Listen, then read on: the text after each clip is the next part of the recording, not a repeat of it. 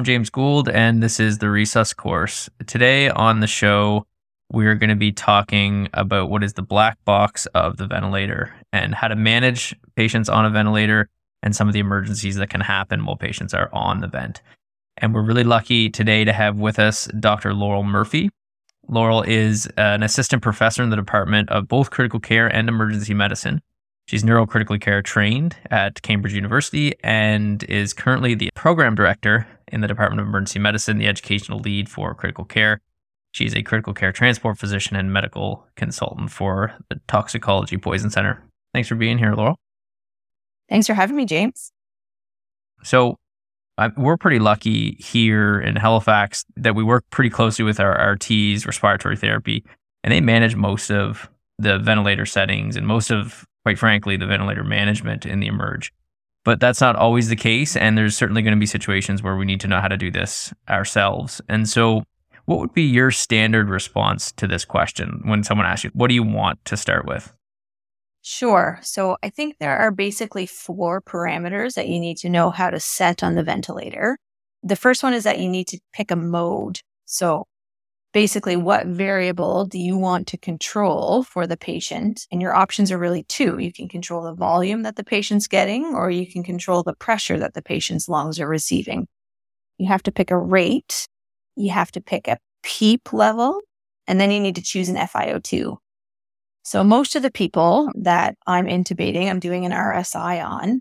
So I need to choose a controlled mode for that. And most often I choose volume control because I know the volume that the patient is going to see and therefore can predict to some extent that they're going to get reasonable gas exchange. So my go-to mode is volume control. A typical respiratory rate would probably be 16, and I'd modify that based on if I think they need a really high tidal volume for some other reason. Starting PEEP for me would be the 5 to 8, 5 for normal-ish body habitus, 8 if the patient's obese, and then always start the FiO2 at 100% and you can titrate down. I just want to slide in here for a minute and expand on something that we're talking about. Depending on where you work, the names of all of these modes may be slightly different. And that particular complexity may lead to some confusion when you're trying to set the ventilator.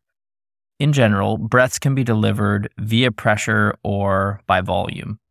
You can either set and give a certain pressure and get a volume back, or you can set and give a certain volume and get a pressure back, which is all going to depend on the compliance of the lungs and the system that you're delivering the breath to. When it comes to the mode, you're going to see a whole bunch of different things. There's controlled mechanical ventilation, assist control, IMV, SIMV.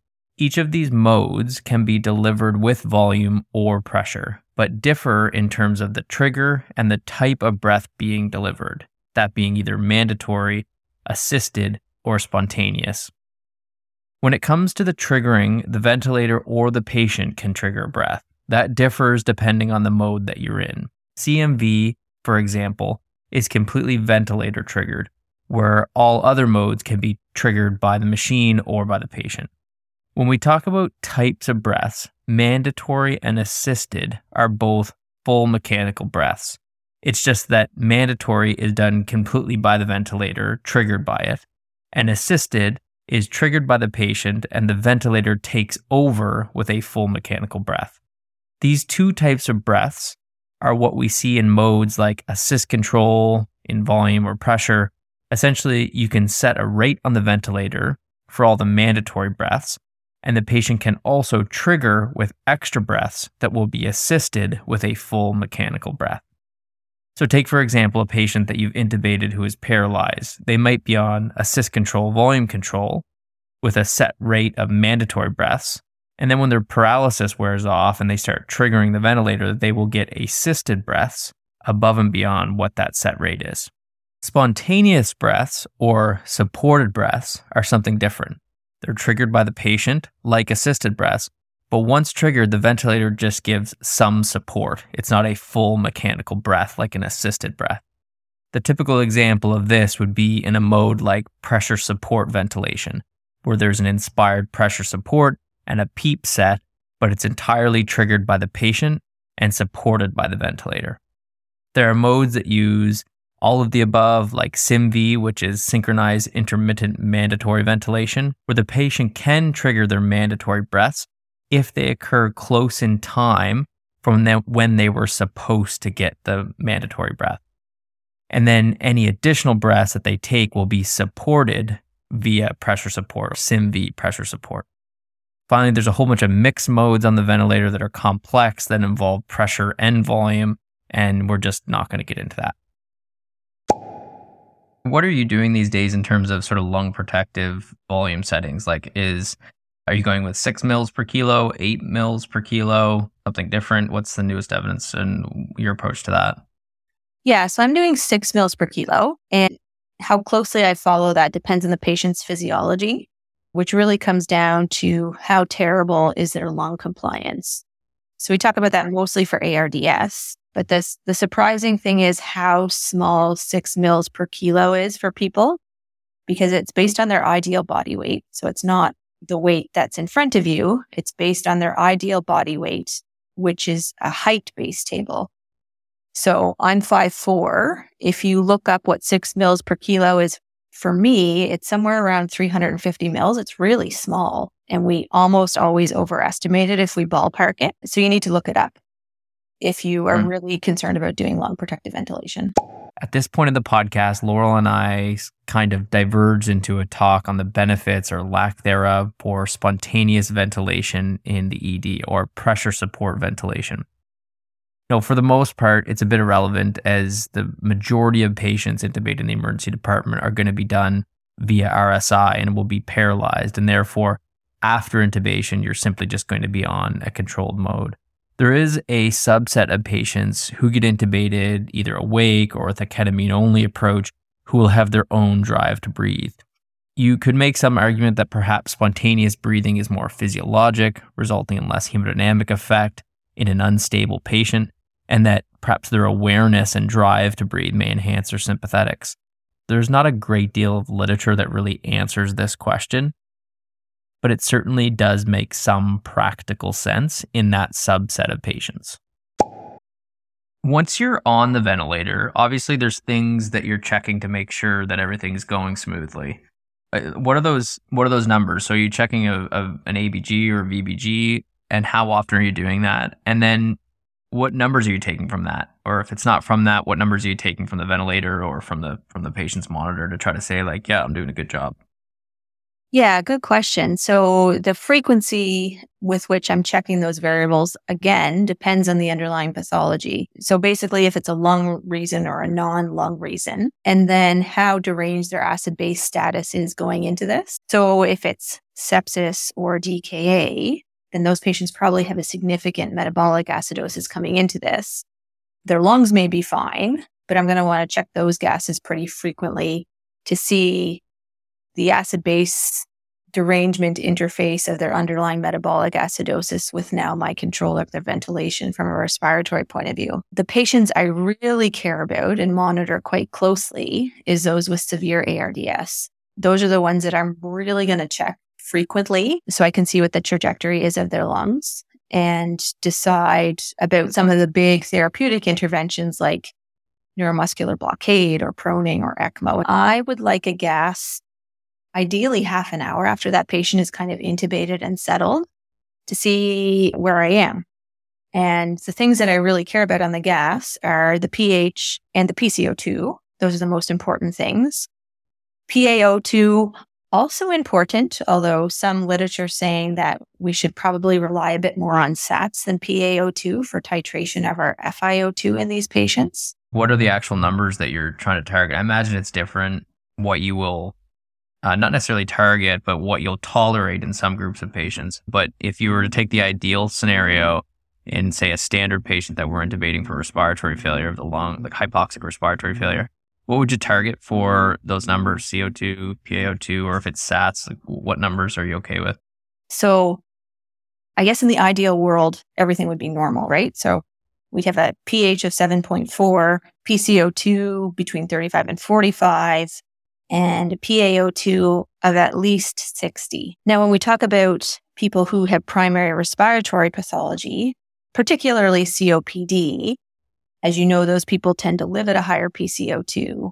And over time, they've compensated for that respiratory acidosis by increasing the bicarb in their blood. So they kind of come to live at a different homeostasis.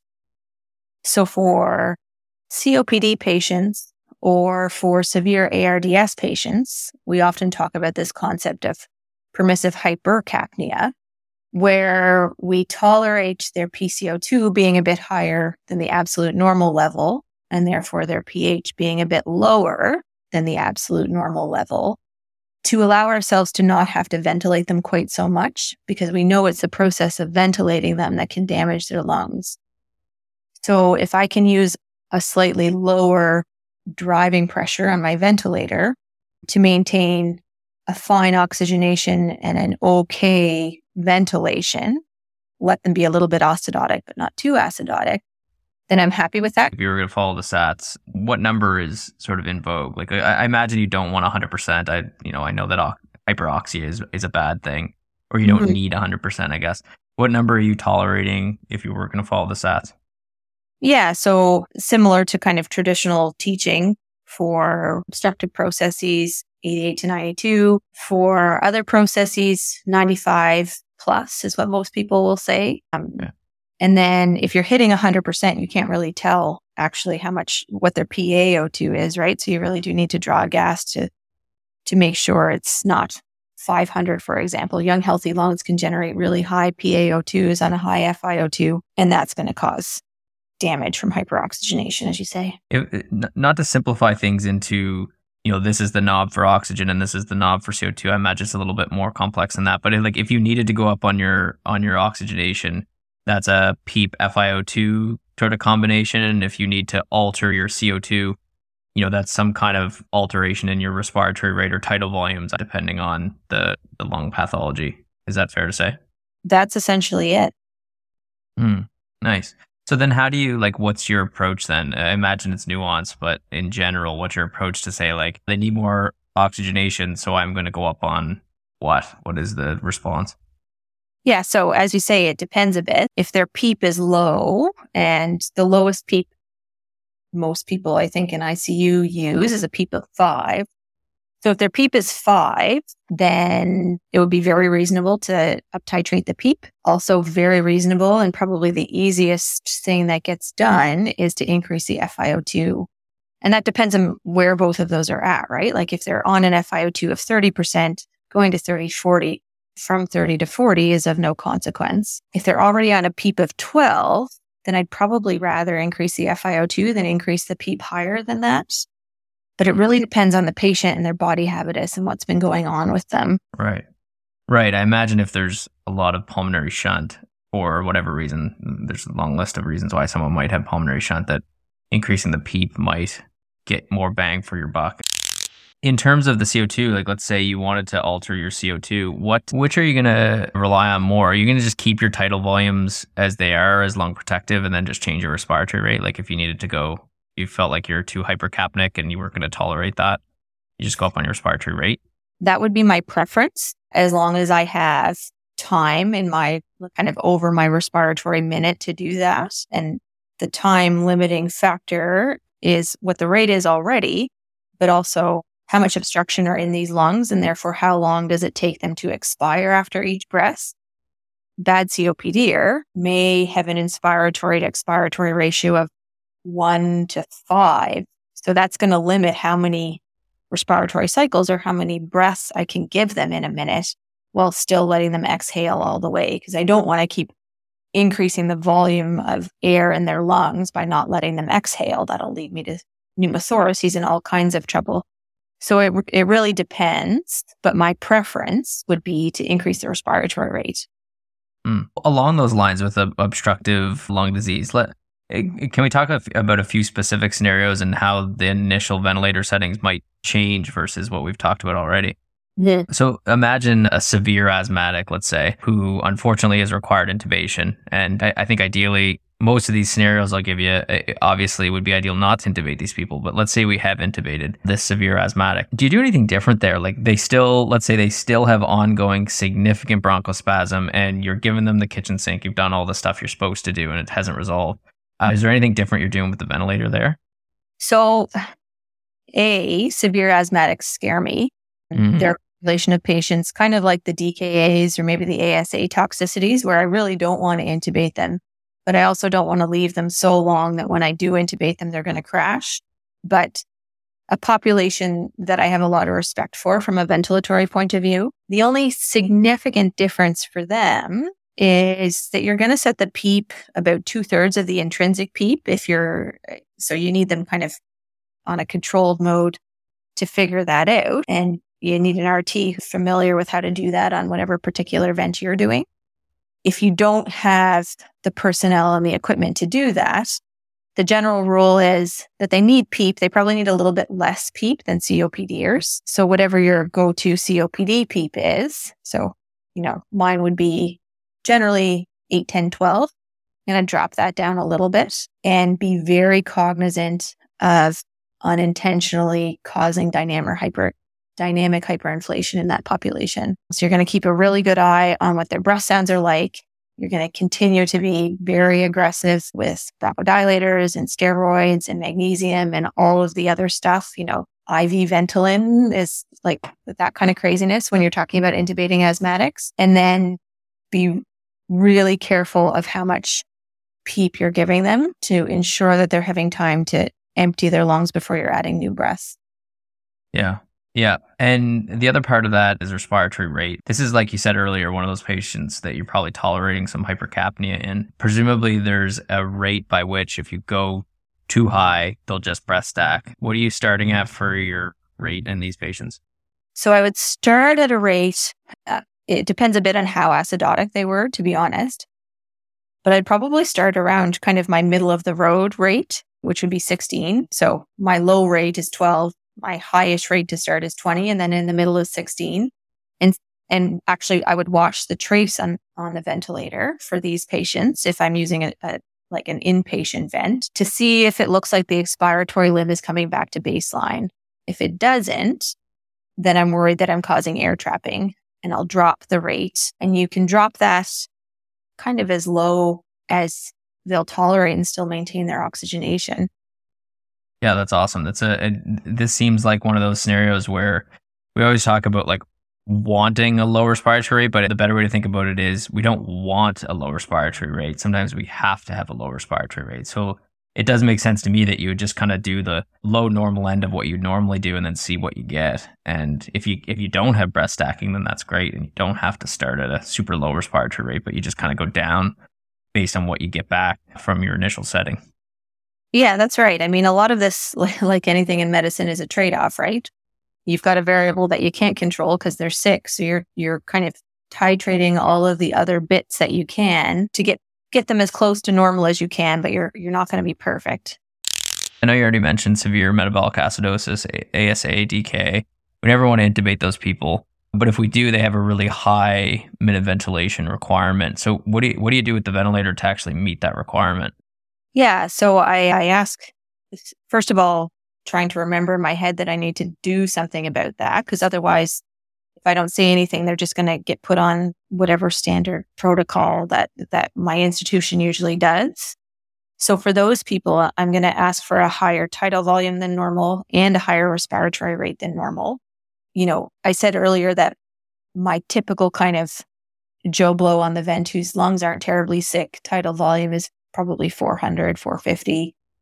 These people, if their lungs are fine, I would ask for more like 500 or 600 mils for every breath that they take. And I would start their respiratory rate at least 20, sometimes 24, 26, and then get a gas fairly quickly to see what's happening and modify things. One quick pearl here on determining minute ventilation need for these patients with metabolic acidosis is if the patient is on BiPAP before the induction, you should be able to get a sense of what their minute ventilation is from that BiPAP machine. And then what you can do is try to match that once the patient is paralyzed and on the ventilator. You need some time to pre-oxygenate these patients anyway. If you're going to be intubating them and they have metabolic acidosis, then most of the time it's because of some CNS effect or because of the fact that they're failing to keep up with their ventilatory demands. And so the latter would actually benefit from being on BiPAP in the short term prior to intubation anyway. You've done specialty training in neurocritical care. Is there anything different that you do for a patient with, say, a head injury or a catastrophic intracranial event? Like, is there something different we should be doing on the ventilator for these TBIs? I think more important for those patients is what we do, immediately prior to being on the ventilator, which is when we tube them, and really making the biggest effort you possibly can to not let them become hypoxic or hypotensive. Probably more important than anything we do on the vent. The key to most things about managing neurocritical care patients is to try and keep everything normal. Like the brain is like a cranky old person who doesn't tolerate change very well. It wants everything normal, and it usually manages that with the blood-brain barrier. If that's been damaged, then the next best thing we can do is to try to maintain normalcy for it, or on its behalf, if you will. So we used to talk about a lot of hyperventilation to drive down the PCO2. The current evidence with respect to PCO2 is to just try and keep it in the middle of your range. So our range is 35 to 45. I want the PCO2 at 40. The only time where I hyperventilate people, because the vasoconstriction will slightly decrease the cerebral volume and therefore decrease ICP slightly. The only time I do that is if it's a bridge, a very short-term bridge to some sort of intervention, because you only get, the literature varies, but you only get, let's say, an hour of effect from that before you get some rebound vasodilation from hyperventilating a patient and blowing down their PCO2. So the only reason to do that, in my opinion, is if, you're booking a level 1 OR to go decompress them. Really good pearl. So basically, as you said, keep things normal. Hyperventilation, essentially you're sacrificing cerebral oxygenation to try to stop them from herniating from a blood volume perspective. You're actually like decreasing the amount of volume that's going into the brain. Yeah, it's not a good way to treat the brain at all. Yeah. You're definitely robbing Peter to pay Paul. Let's say you have had the patient intubated for a little while. Everything seemed to be going well, but about an hour later, all of a sudden an alarm starts going off in the resus room, and the patient's sats begin to drop.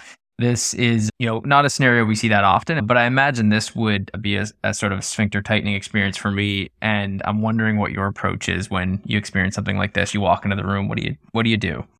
Yeah, ideally I have someone else in the room with me so I don't have to do the stuff, because as you say, it's, certainly an emerge, not something that we have to deal with very often. And it's a very cognitively loading experience to try and troubleshoot it.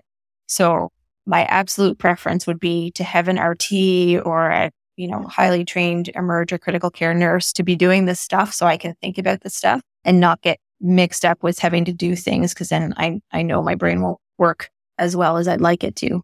I think the first thing that's always beneficial to do is look at the vent and see what the alarm is.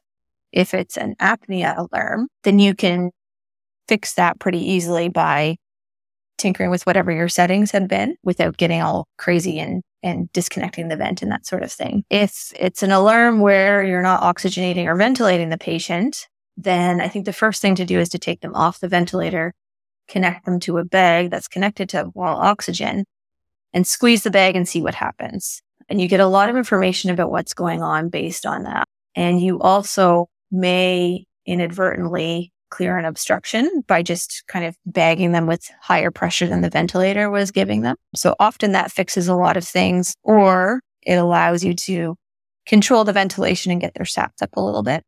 The most common reason, in my experience, for alarms like this to happen would be if there's a mucus plug somewhere, and often that's in the tube.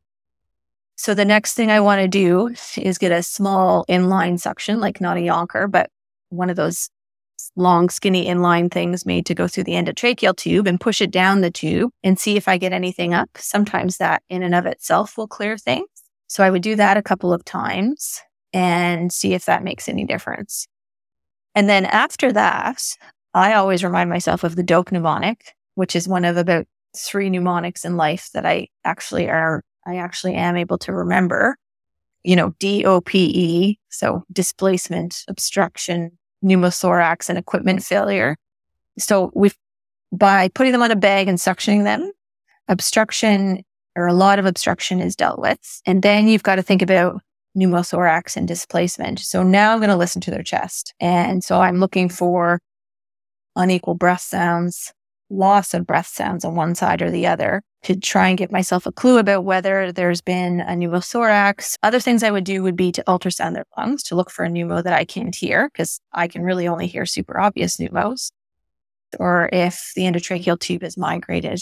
And the other thing that will give you a good hint about a change in the position of the tube is just the sound of the vent.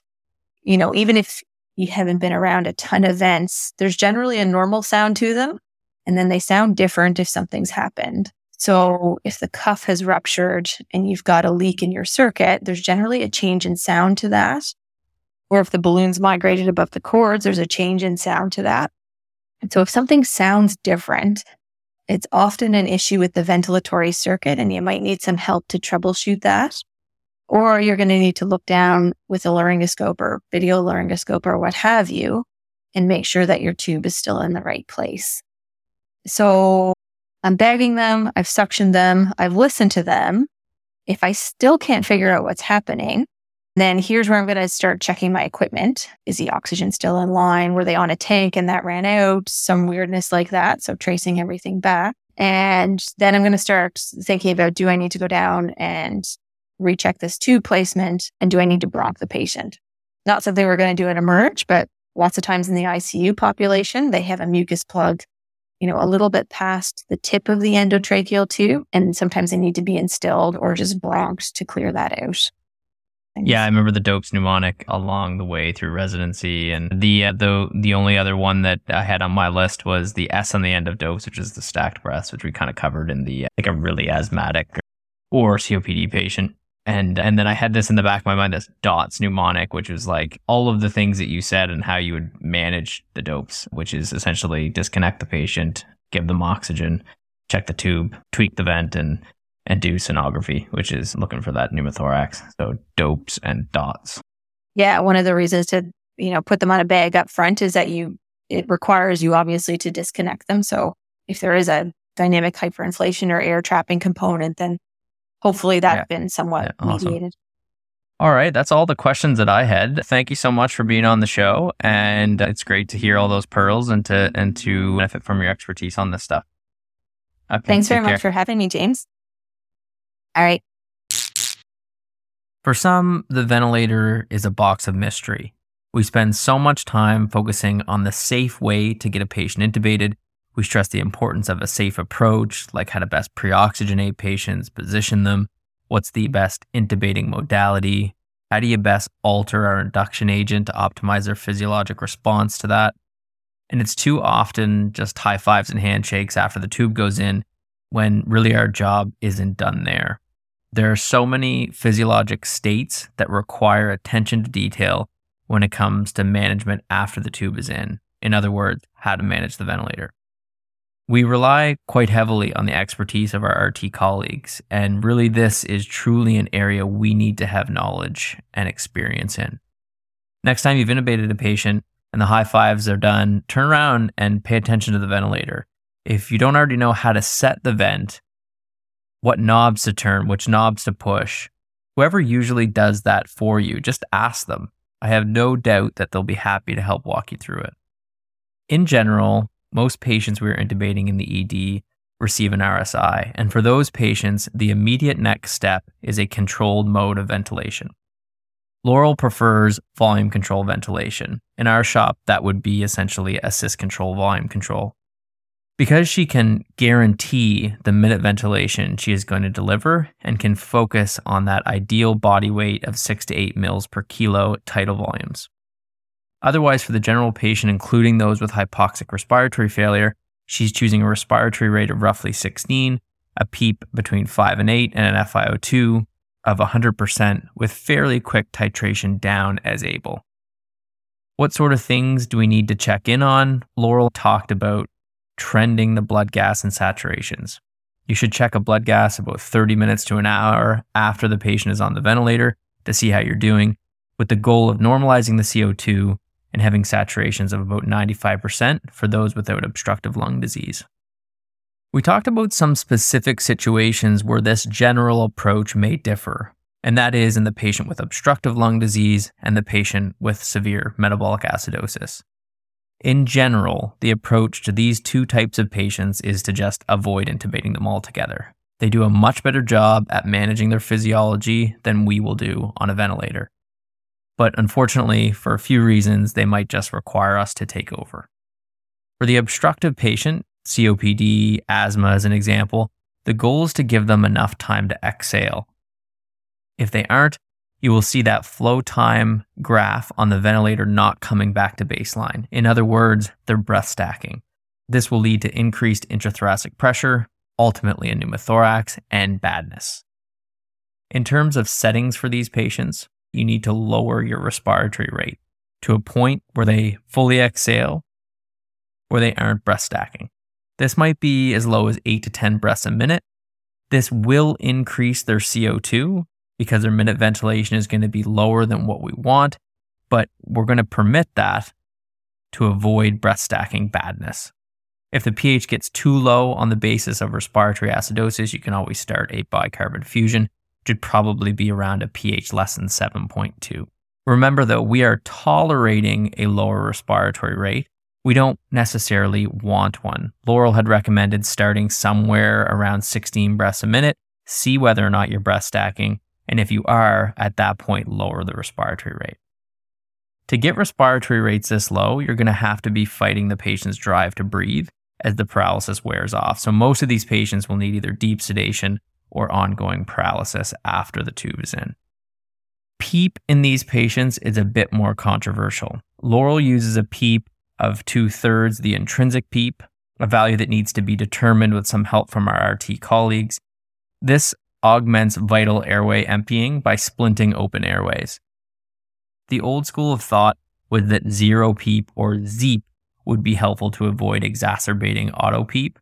Honestly, if you just start at 5 to 8 of PEEP, that's probably going to be low enough that it's not going to make things worse, and close enough to 2/3 intrinsic PEEP if you aren't able to sort that out from the ventilator. There's other things that we can try to change, like the I to E time, increase flow rates if you're on a volume controlled mode, but the biggest bang for your buck in terms of allowing full expiration in obstructive lung disease is going to be lowering the respiratory rate. In the metabolic acidosis patient, we talked about increasing that minute ventilation to meet their demand once on the ventilator. There are lots of calculations you can use to predict what minute ventilation needs will be based on the goal CO2, but an easier way is just pre-oxygenate the patient with BiPAP, find out what the minute ventilation is, and start from there. The patient's respiratory rate can only be so high that they aren't breath stacking, which shouldn't really be a problem in most of these patients if they don't have significant obstructive lung disease. And lastly, something we didn't get into in this podcast is just be cautious about the physiologic impact of mechanical ventilation on cardiac physiology. PEEP may be helpful to augment LV function in some scenarios, but in general and in most pathologies that we see in the emergency department, mechanical ventilation serves to decrease preload, increase RV afterload, and ultimately have negative impact on the patient's cardiac and hemodynamic physiology. You just need to be prepared to manage that once the patient has been transitioned to positive pressure ventilation. Finally, Laurel talked about what the heck do you do when the alarm on the ventilator starts to sound? Well, the two things that you need to remember are dopes and dots. Dots with 2 T's. Doped is going to be all of the reasons why the patient may be decompensating and why the alarm is going off, and dots being what the heck are you going to do to try to fix this problem. Let's start with dopes. DOPES. D, displaced tube. O, obstruction in the tube. P, pneumothorax. E, equipment failure. And S, stacking of breaths. And then what are you going to do? Dots, DOTTS. D, disconnect the patient from the ventilator. O, provide oxygen with a BVM and feel for resistance as you bag. T, tube position. Did the endotracheal tube migrate somewhere, or is it kinked, or is there a mucus plug that you need to suction out? T, tweak the ventilator. Are these the settings that are correct for this particular patient? And S, ultrasound. Do a sonogram and look for pneumothorax or a main stem intubation. That's all for ventilator management in the emergency department. I'm James Gould, and thanks for listening to the Resus course.